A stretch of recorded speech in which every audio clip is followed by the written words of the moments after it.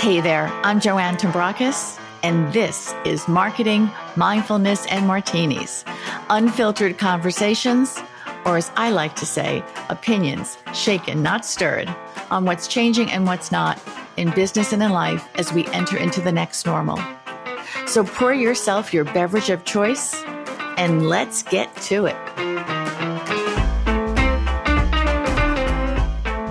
I first met today's guest, Elizabeth Talerman, through our mutual friend Kelly Hoey over Kalamata martinis at a restaurant that unfortunately did not survive post-pandemic.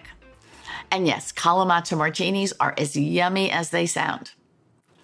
Elizabeth Talerman is a graduate-level teacher, four-time entrepreneur, corporate board member, and MacArthur Foundation grantee. She is the founding partner and CEO of the Nucleus Group, and works with organizations around the world to empower leaders, accelerate growth, and catalyze change. Her bio reads, and I quote, "Where others see limits, Elizabeth sees possibilities." And as you will hear in this episode, that embodies who she is. I knew before this conversation that besides martinis, we had some commonalities. But I had no idea how much of our approach and views around the wonderful world of marketing aligned until now. I hope you enjoy listening as much as I did recording this.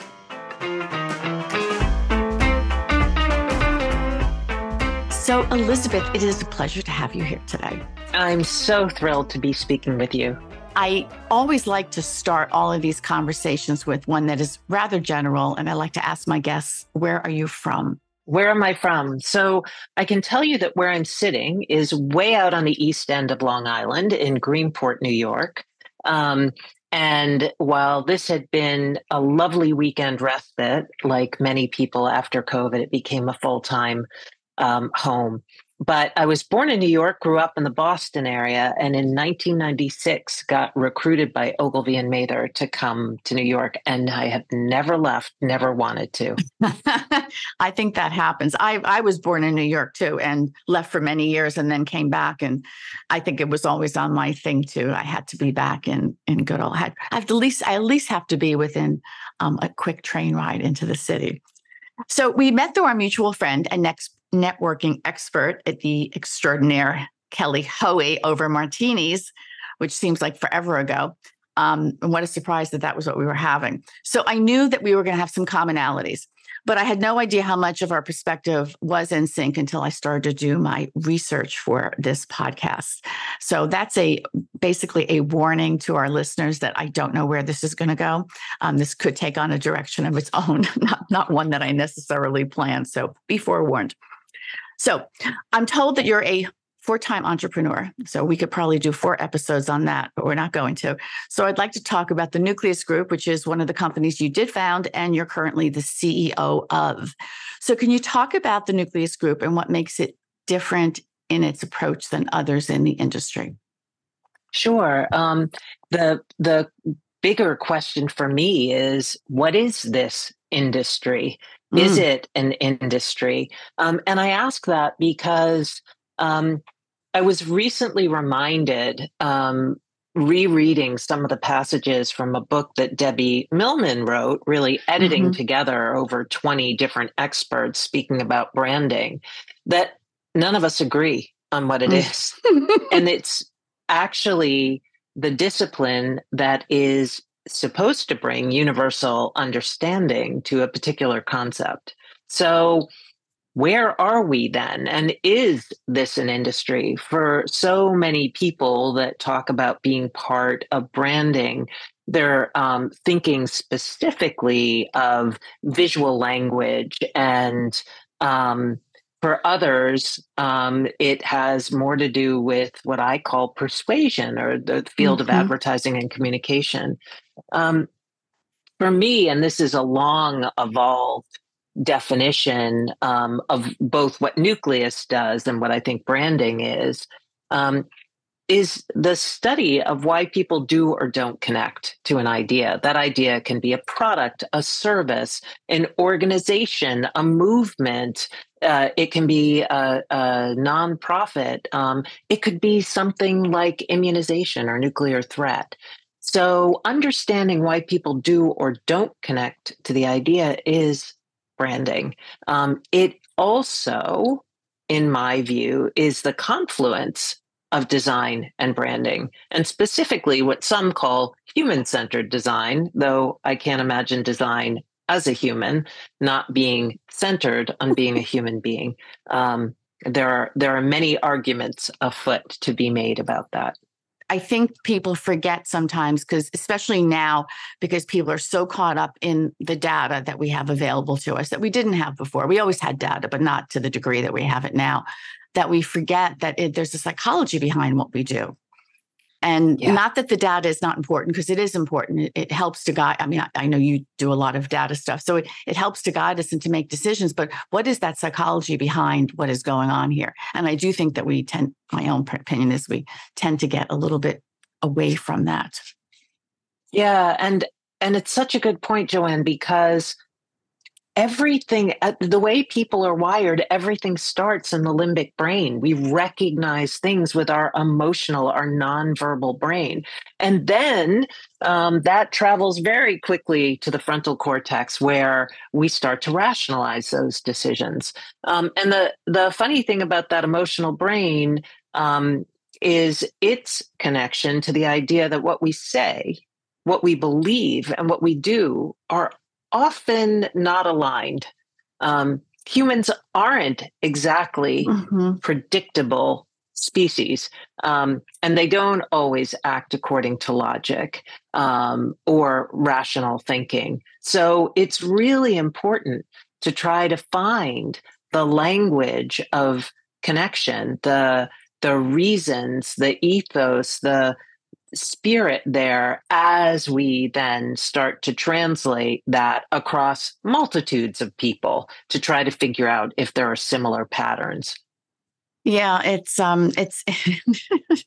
it is interesting. And it's also interesting that you already answered my second question, was how do you define branding? So which again, I do think that if you put, I've always believed this, if you put 5 people in the industry into the same room, you're going to get 5 different answers on everything. Although I do think you have an excellent one, Mike, by the way.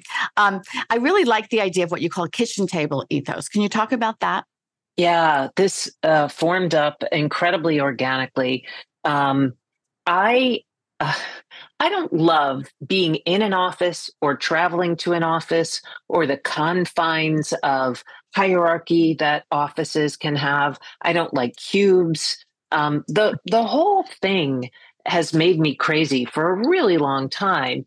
And there are a handful of spaces that I love to be in. I love to be surrounded by books and reference materials. I love large tables where people can gather or spread out. And I realized it was my home that was giving me that, and that as I collaborated with other people, they wanted to be in my home. I was lucky. I had a kitchen island that could host a few people working, and a large kitchen table that could host another group of people, and a couch and a few chairs that acted like a conference room. And so everybody I worked with for the past probably 15 years has come into my space. And what's happened is a natural kind of culture. I would often cook lunch for everybody. And so I could meet with them. I could make something, which is part of just who I am, loving to cook and being in a kitchen without ever, not being around my folks. And then we could break bread together. And that is like a salve when there are frictions, when there are disagreements, just like in a family, you're talking it all out in the most nourishing environment. So Nucleus has what we call kitchen table culture. We invite our clients to the kitchen table. Again, COVID changed that a bit, but we recaptured it. We have a meeting 3 times a week at 10 a.m. And we do a round robin. What are you reading? What's inspiring you? What are you thinking about? How are you feeling? It's super rapid. We get through it in half an hour, but it's like having that water cooler or a quick break for a cup of coffee together that just reminds us we're people first. I love that. You were really ahead of the game in terms of not wanting to be in offices, because that is definitely a trend right now because of COVID, as so many people don't want to be back in an office. And yet you figured out a way to still, because to me, the not office conversation, I'm someplace in between on it, because I do think that you need the community and you need that physical presence, but you figured out a way to do that without still having a traditional office. Yeah. And I think the folks that I work with, when we were gathering that way more often, really loved it. And we didn't do it every day of the week. It was always work from home Wednesdays and what we called roaming Fridays. So Fridays, if you weren't around your desk, it's because you were at a museum, you were at a conference, you were getting fueled up intellectually. And work from home Wednesdays came about because people have too many meetings and there's no time to get the work done. So we just created a day where there were no formal communications that were necessary. It was all optional. So we were gathering 3 days a week and then creating some space to really advance the work and to refuel our and inspire ourselves. I mean, this is a business that requires pattern recognition, which means you have to be constantly out in the world seeing how things work.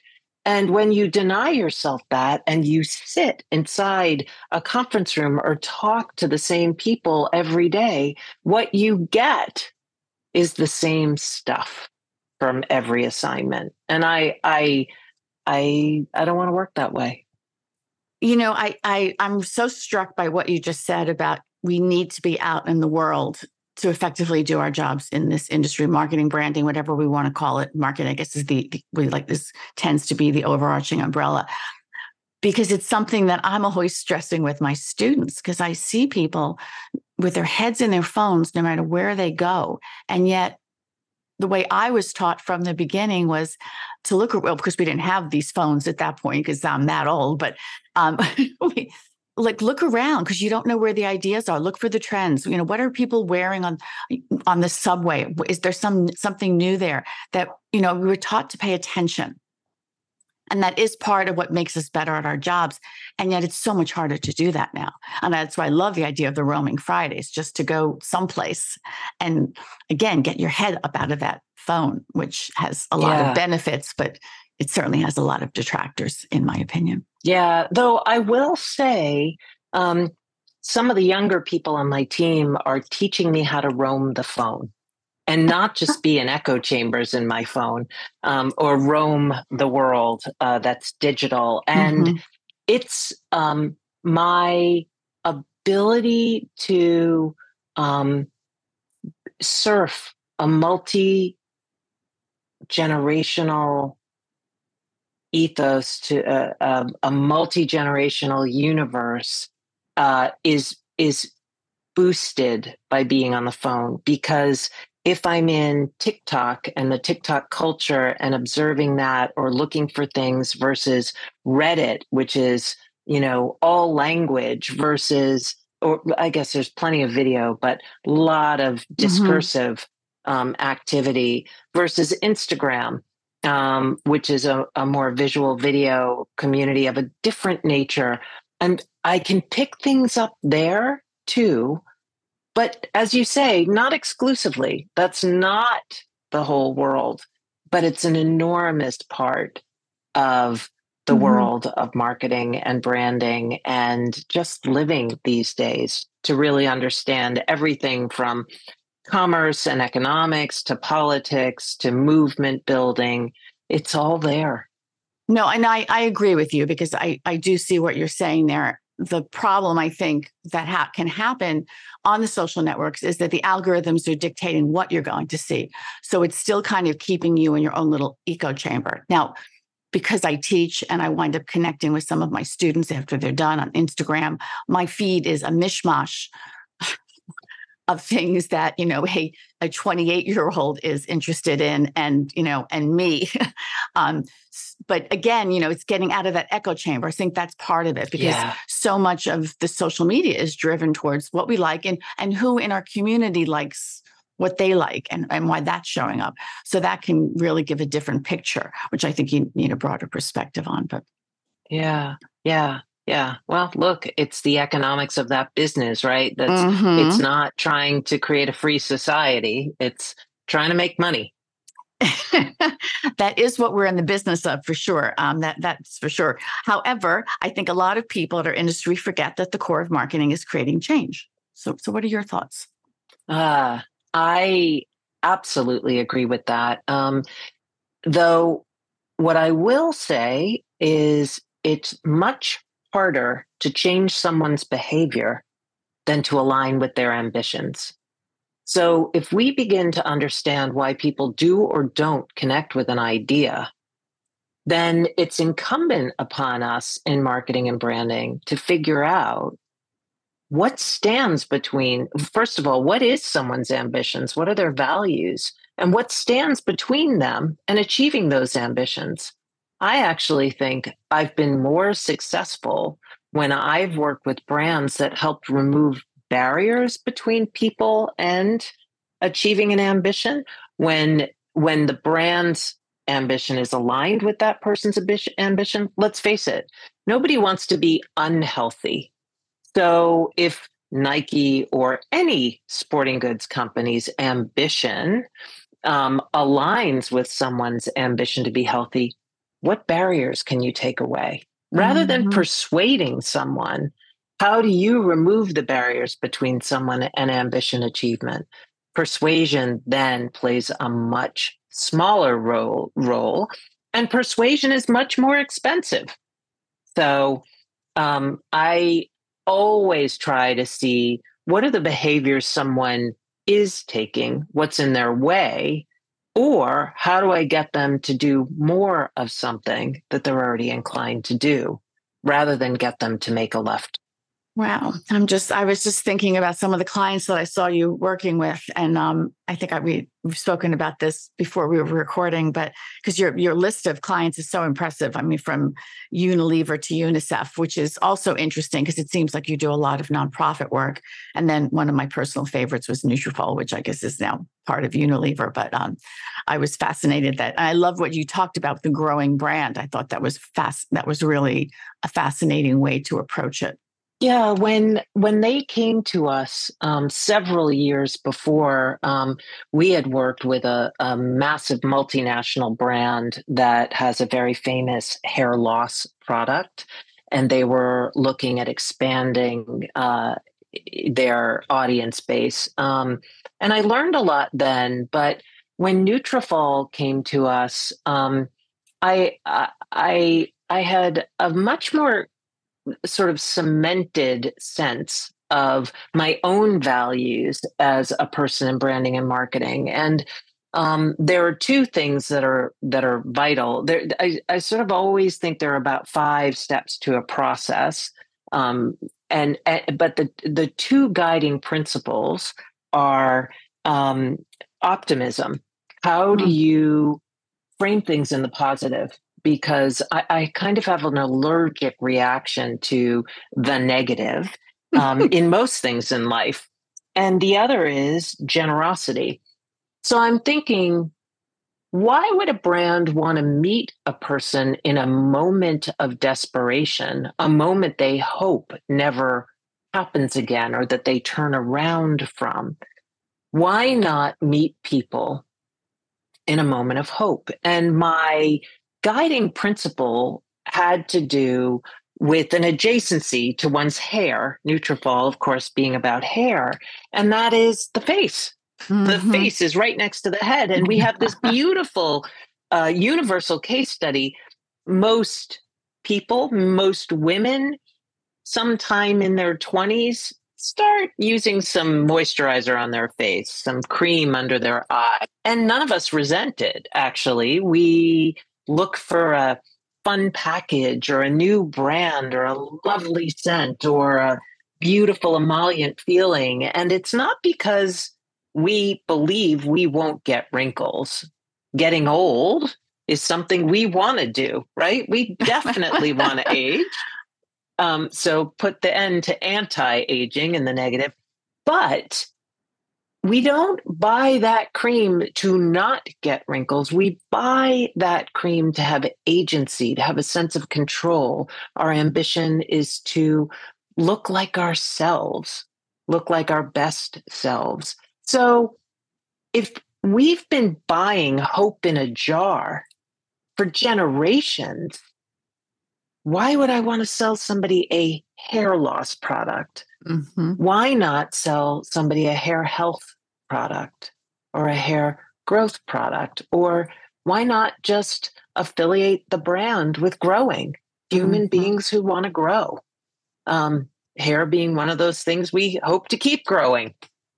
And that's how the work unfolded with Nutrafol, with these two principles in place of optimism and generosity. And I'm not Susie Mary Sunshine. I just think most things go down better when you are leaning into that ambition, which gives people a sense of agency and control, which creates action. And remember the age-old marketing principle: awareness, desire, intention, and action. Action can happen if you hit somebody with fear, but it's resentful and you have to pay to have that action over and over and over again, rather than leaning into somebody's sense of control and agency. No, I love that. There's like, I don't even want to go off on where my head went with that, because I think it's a recurring theme in our discussions between each other right now, beyond marketing situations, but that playing into fear as opposed to playing into positivity. And I've always, again, even for myself in my career, it's always, I want to point out to you why I'm so great, not why my competition is so awful. Right. I can do that, and you're going to gain more respect for me, but why am I going to beat them up? I want to tell you why I'm of value, what I have to bring to the table. And yet we, too often go in the opposite direction. I was an early adopter of Nutrafol. I found out about it. I don't think a lot of people knew about it then, believe it or not, through my doctor. And then I watched it, and then I've watched it grow, because all of a sudden it's all over the place. And then when I saw that you were had a role in it, I was like, wow, that's pretty cool. Yeah, it was cool. Great team to work with. I really love working with the CEOs. The three founders are just incredible people. Yeah, they definitely have made their mark in the mark in the marketplace. That's a little bit redundant.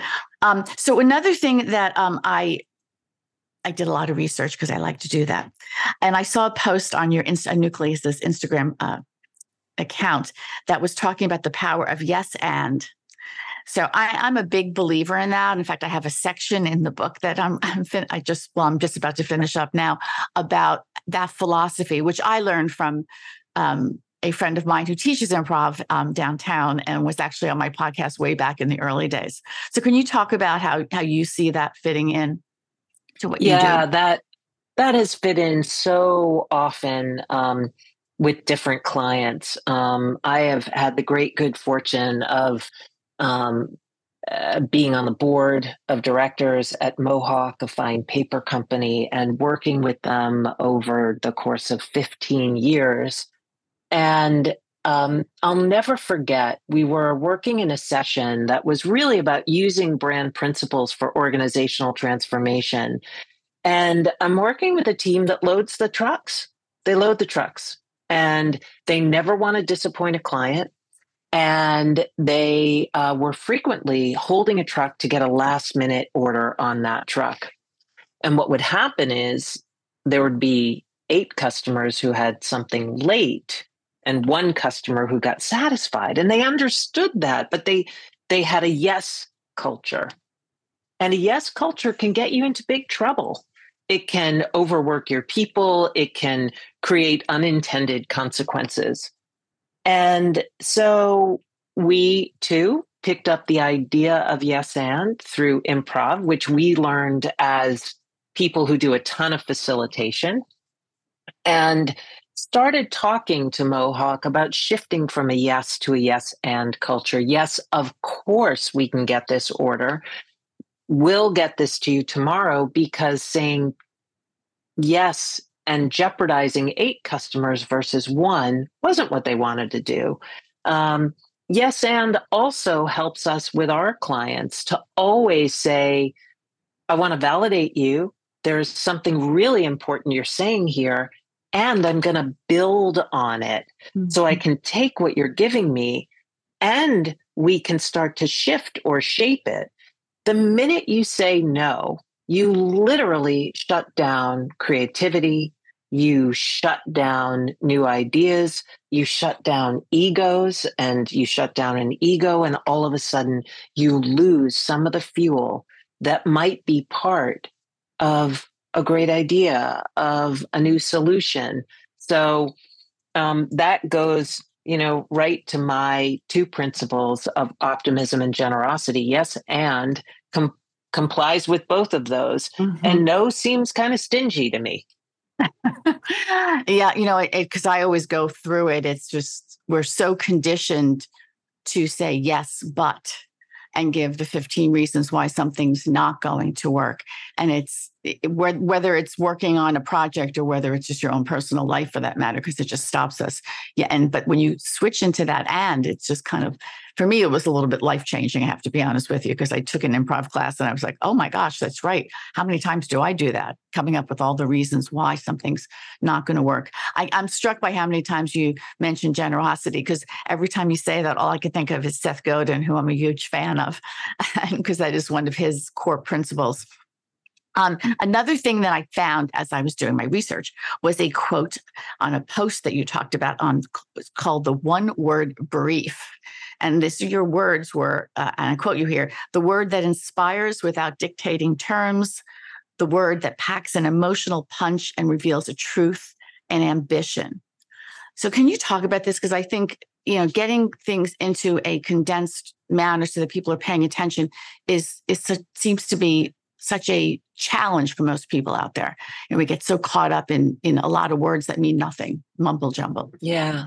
Well, I will give full credit to one of my favorite people in the business, my mentor for many years. He was the chief creative officer at Ogilvy and Mather, Steve Hayden. Um, Steve was kind and generous and demanding. And I was an account person, and I didn't have a team of strategic planners at the ready. And I said to Steve, how do I build a better brief for you? And he said, get it down to a sentence. If you can give me a word, even better. Now, I also will go back further than Steve. I am the daughter of two photographers.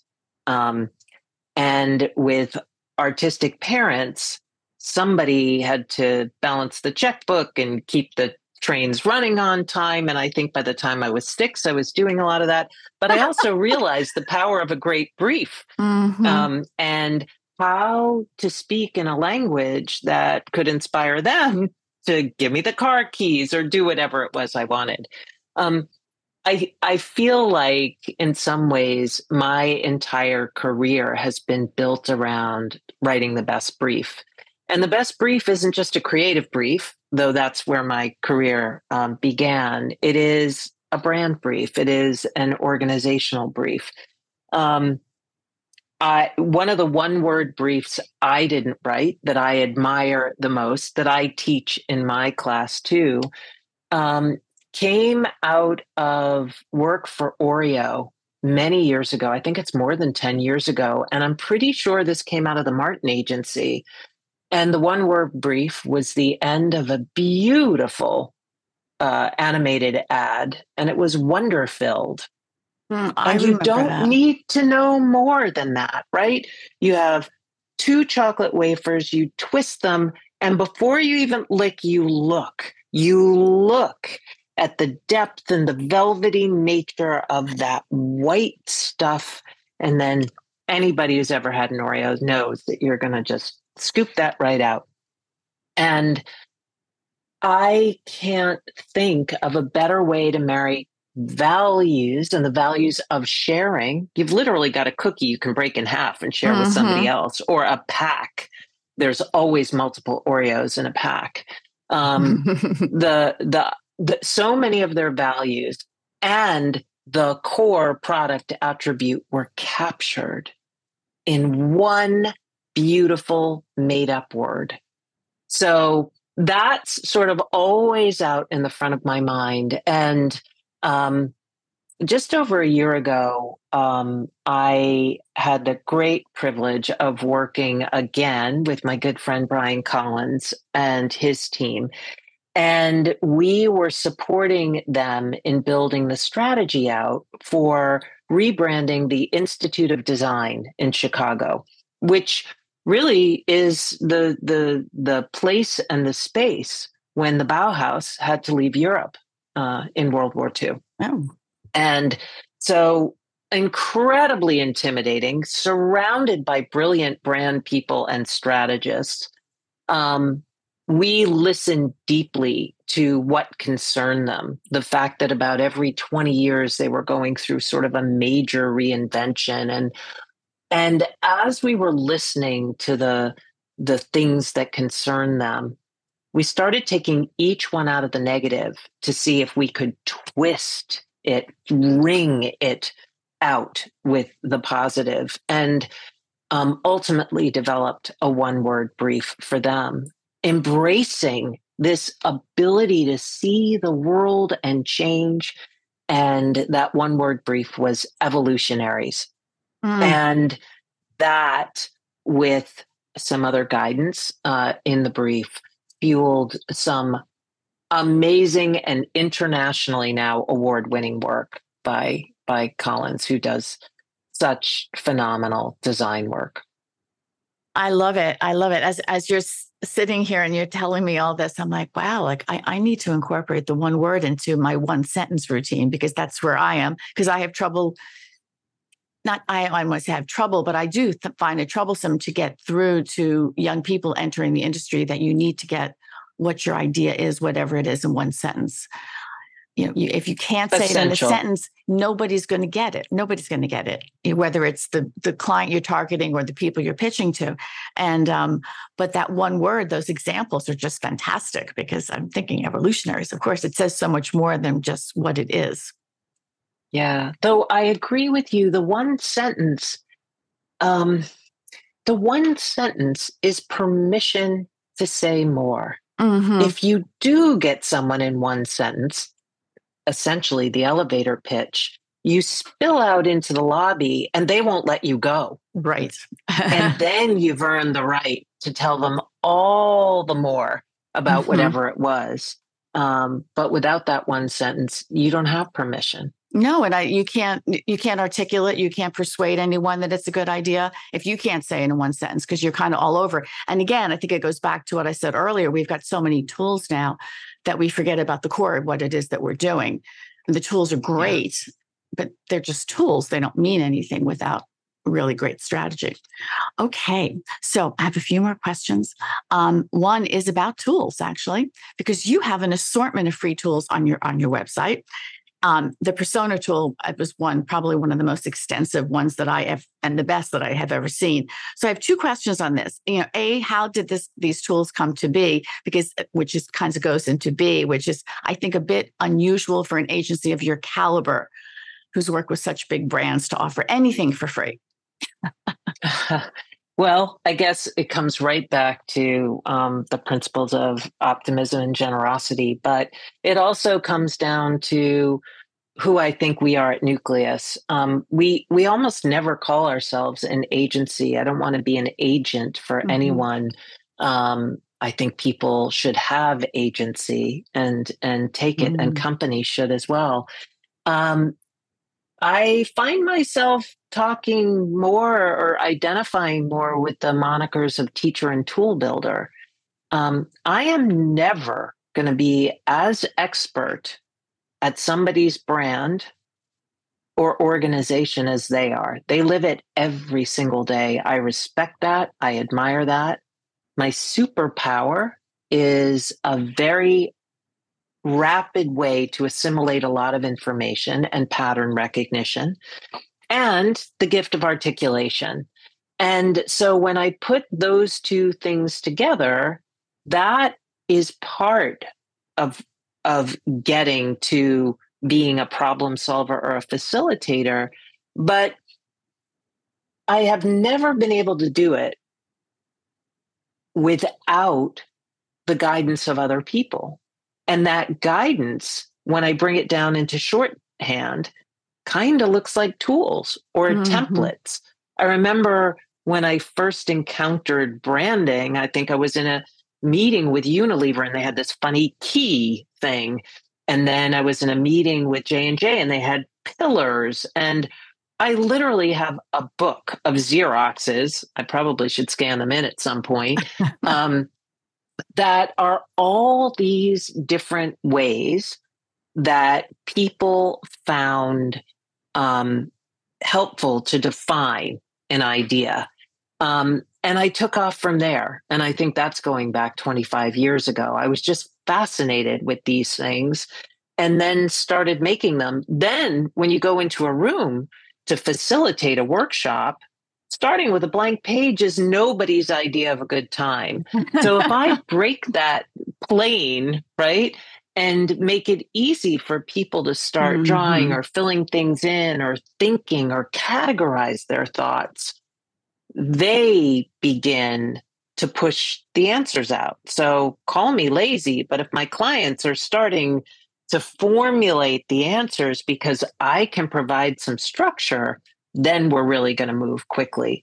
I also think that the tools on our website, while we may be hacking tools that exist or coming up with new ways to do things, none of them are ours alone. They are the amalgamation of collaborations, collaborating with Mark Barden and Adam Morgan of Eat Big Fish, or collaborating with Collins, or collaborating with Jolene Delisle and the folks at the Working Assembly. Like, all of these collaborations have sharpened my ability to and my desire to want to create tools to give myself a leg up.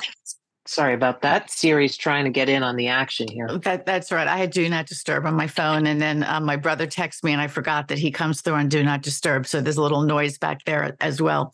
But that's part of the fun of podcasting, right? And for those who don't know who are listening, Xerox is how we used to make copies. I can't believe I said that. No, I know, but it's, there's a lot of young people who listen to this as well as people in our age group. So it does sound like something out of the dark ages, though. It's just so funny. Okay, I have one more question before we move on to our lightning round. So, and this is probably a big one, but human-centered branding is something you clearly focus on. So I guess my question, or rather my concern, is like, how do we keep human-centered in a world that seems to be obsessed with AI? And I don't know if there's an answer, because I worry what's going to happen without guardrails in place. I see the benefits. I'm fascinated with a new tool that I discovered. You might be called Poe, which kind of takes all of the Chat GPTs and the Mid-Journeys, and it's all on one platform, which just kind of makes life a little bit easier. And I see the value in it, but how do we do that? Or can we? I don't know. I'm loving AI right now. Our team is using Mid-Journey, and recently we wanted to sort of look at the confluence between things that are incredibly British, that may seem old-fashioned, and mash them up with culture today.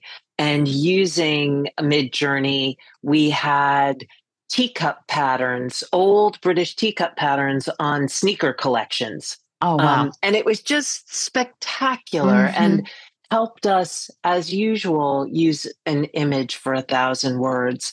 And just like that, I've been getting ready to launch some content, and I've been using Chat GPT not to write anything, but almost like a human assistant, where I've asked it about certain words and where do we see these words used when they're used by authors versus podcasters versus.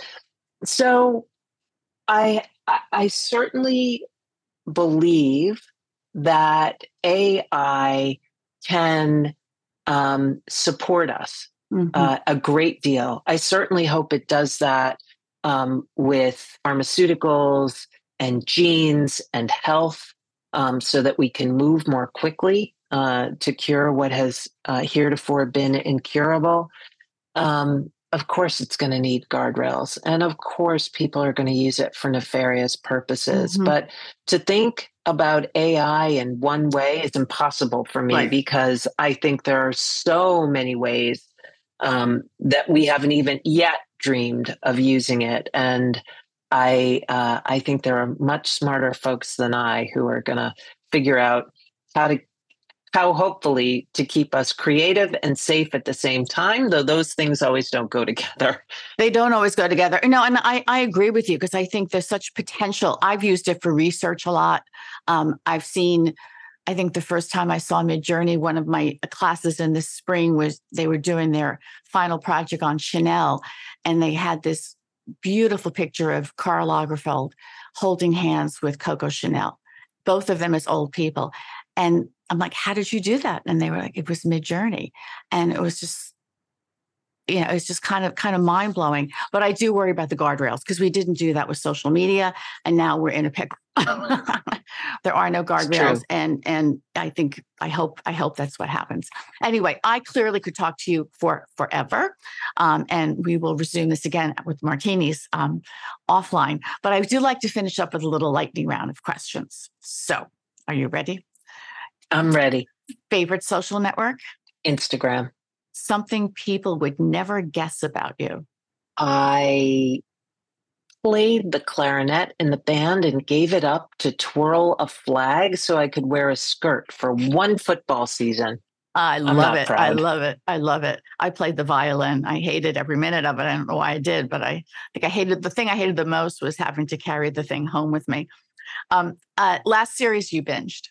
I am in the middle of binging something called Turn on AMC, which is just a brilliant show about the Revolutionary War.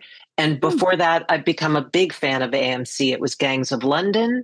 And before that, something that's like 10 or 11 years old, but brilliant, called Rubicon. So I go deep into the AMC archives and find these smart, well-acted, incredible, character-driven shows.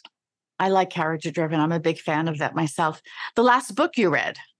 I will tell you the last book that left a massive impression on me, Richard Powers' Overstory, a book about trees that was about people, that was about trees, that was about people. It was like drinking the finest wine reading him.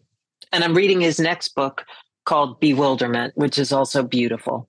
Okay. Wow. Got some new stuff here I have not heard of. Food you can't live without? Oh, that's a good one. My other half is an amazing cook. And so I have such a wide ranging set of options, but he might make the best pad thai I've ever had. Ooh, well, that's very ambitious. He does sound like a cook. That's the last thing I think I would learn how to cook, because there seems to be too many ingredients in there for me. And what motivates you to get up in the morning? I will crib a bit from a Mary Oliver quote. All my life, I have been a bride married to amazement. I am in wonder about the world, about the sounds I hear, about the people I work with, about getting the opportunity to speak with you. I am literally amazed every day that I open my eyes and go, wow, what's going to happen next? Well, I love it. And it does not surprise me as I'm getting to know you better, and certainly through this podcast. So where can people find you if they want to connect with you? I am always to be found at thenucleusgroup.com or on Instagram at, I think it's Elizabeth_Talerman, where I currently have a stitching project I'm working on. Yeah, those are probably the two best places. I will put all those links in the show notes. And thank you so much for your time today. Oh, Joanne, it's such a pleasure. And I can't wait for martinis in real life. Thanks so much for listening to Marketing Mindfulness and Martinis. If you liked what you heard, please share with your friends. Give us a rating on iTunes or Spotify so other people can find us, and hit the subscribe button so you never miss an episode. If you've got a question you'd like answered or a topic you'd like me to cover, please drop me a note, info@joannetombrakis.com. And until next time, remember, whatever got you to where you are isn't enough to keep you there.